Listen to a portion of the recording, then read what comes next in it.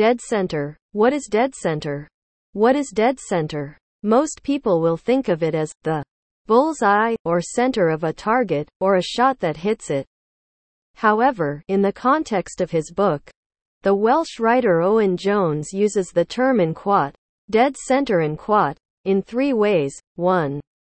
As in bull's eye above 2. To refer to the point where a killing took place, or the location of maximum fatalities. 3. To refer to the Dead Center Agency, which is a secret organization that is responsible for the wave of extreme terrorism that's sweeping the world.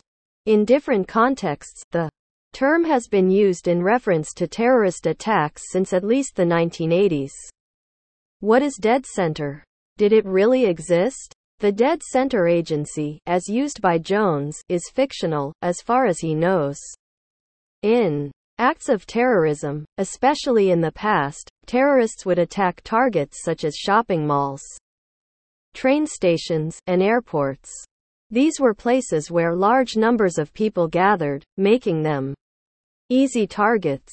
However, the author of Dead Center envisioned a scenario where terrorism could be a business opportunity. He foresaw an organization that found willing volunteer suicide bombers in order to carry out terrorist attacks on areas with little or no security. The client would choose the target, and the Dead Center Agency would do the rest, even to the point of paying the bombers or participants' family his fee after the conclusion of the attack. Could such an organization really exist? It is believed that a terrorist group called Dead Center has already been identified by the FBI. It was formed in 2009 and its members are believed to be responsible for several recent terror attacks. The group's name comes from the fact that it uses tactics similar to those used by the IRA during the Troubles in Northern Ireland. However, the author is not aware that group operated to order, as Jones writes in his work of fiction. Surely crime on this scale could not happen in real life? This type of terrorism is very different from other forms of terrorism because it does not involve any kind of political agenda. Instead, it involves random acts of violence carried out by individuals who are paid to commit suicide, and they do it because they have a terminal illness.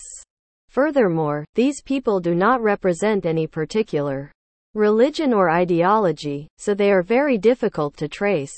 Although it is a form of terrorism, killing innocent people is not the objective. The client sets the purpose of the attack, and it is usually financial gain or revenge. Did the owners of the Dead Center Agency have a guilty conscience?